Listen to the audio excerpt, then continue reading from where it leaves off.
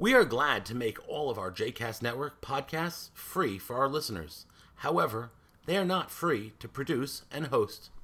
Please consider making a donation to JCast Network to help support our work by visiting jcastnetwork.org/donate.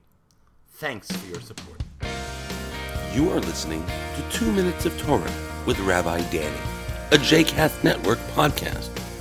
For more information about Rabbi Danny, please visit rabbidanny.com.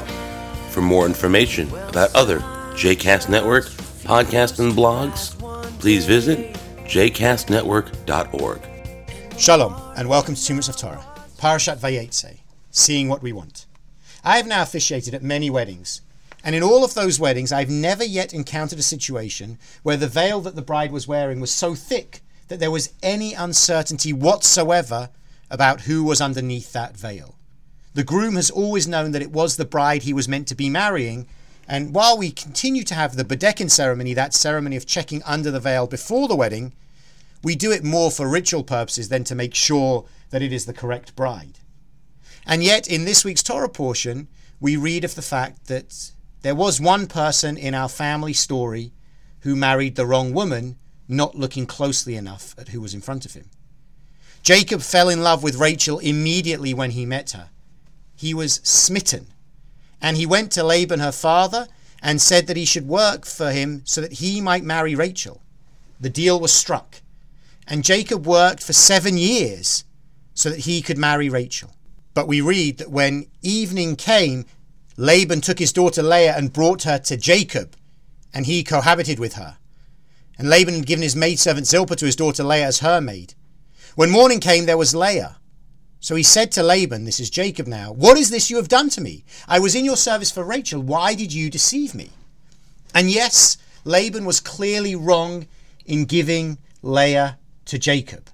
That was not the deal that they had arranged. But yet we must feel a little suspicious of the fact that throughout that night, was there no moment where Jacob suspected that it was Leah rather than Rachel who he was with? The biblical description seems to suggest that the two sisters were different, and yet Jacob somehow missed this point. Now perhaps it was the excitement of his wedding day, he wasn't thinking or seeing properly, or perhaps sometimes we see what we want to see. He closed his eyes to what was really in front of him. He ignored the signs and married the wrong woman, and then had to work another 7 years so that he could eventually marry Rachel. And the dynamic that was set up in that family was very challenging as a result of these two wives with their two different situations, both in relation to Jacob.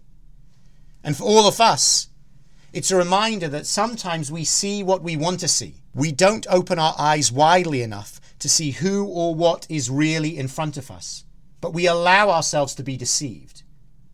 Our responsibility is to open our eyes, to not be like Jacob. And I think the Bedekin ceremony in some ways is therefore a moment where bride and groom open their eyes to the wonderful life that lies ahead of them.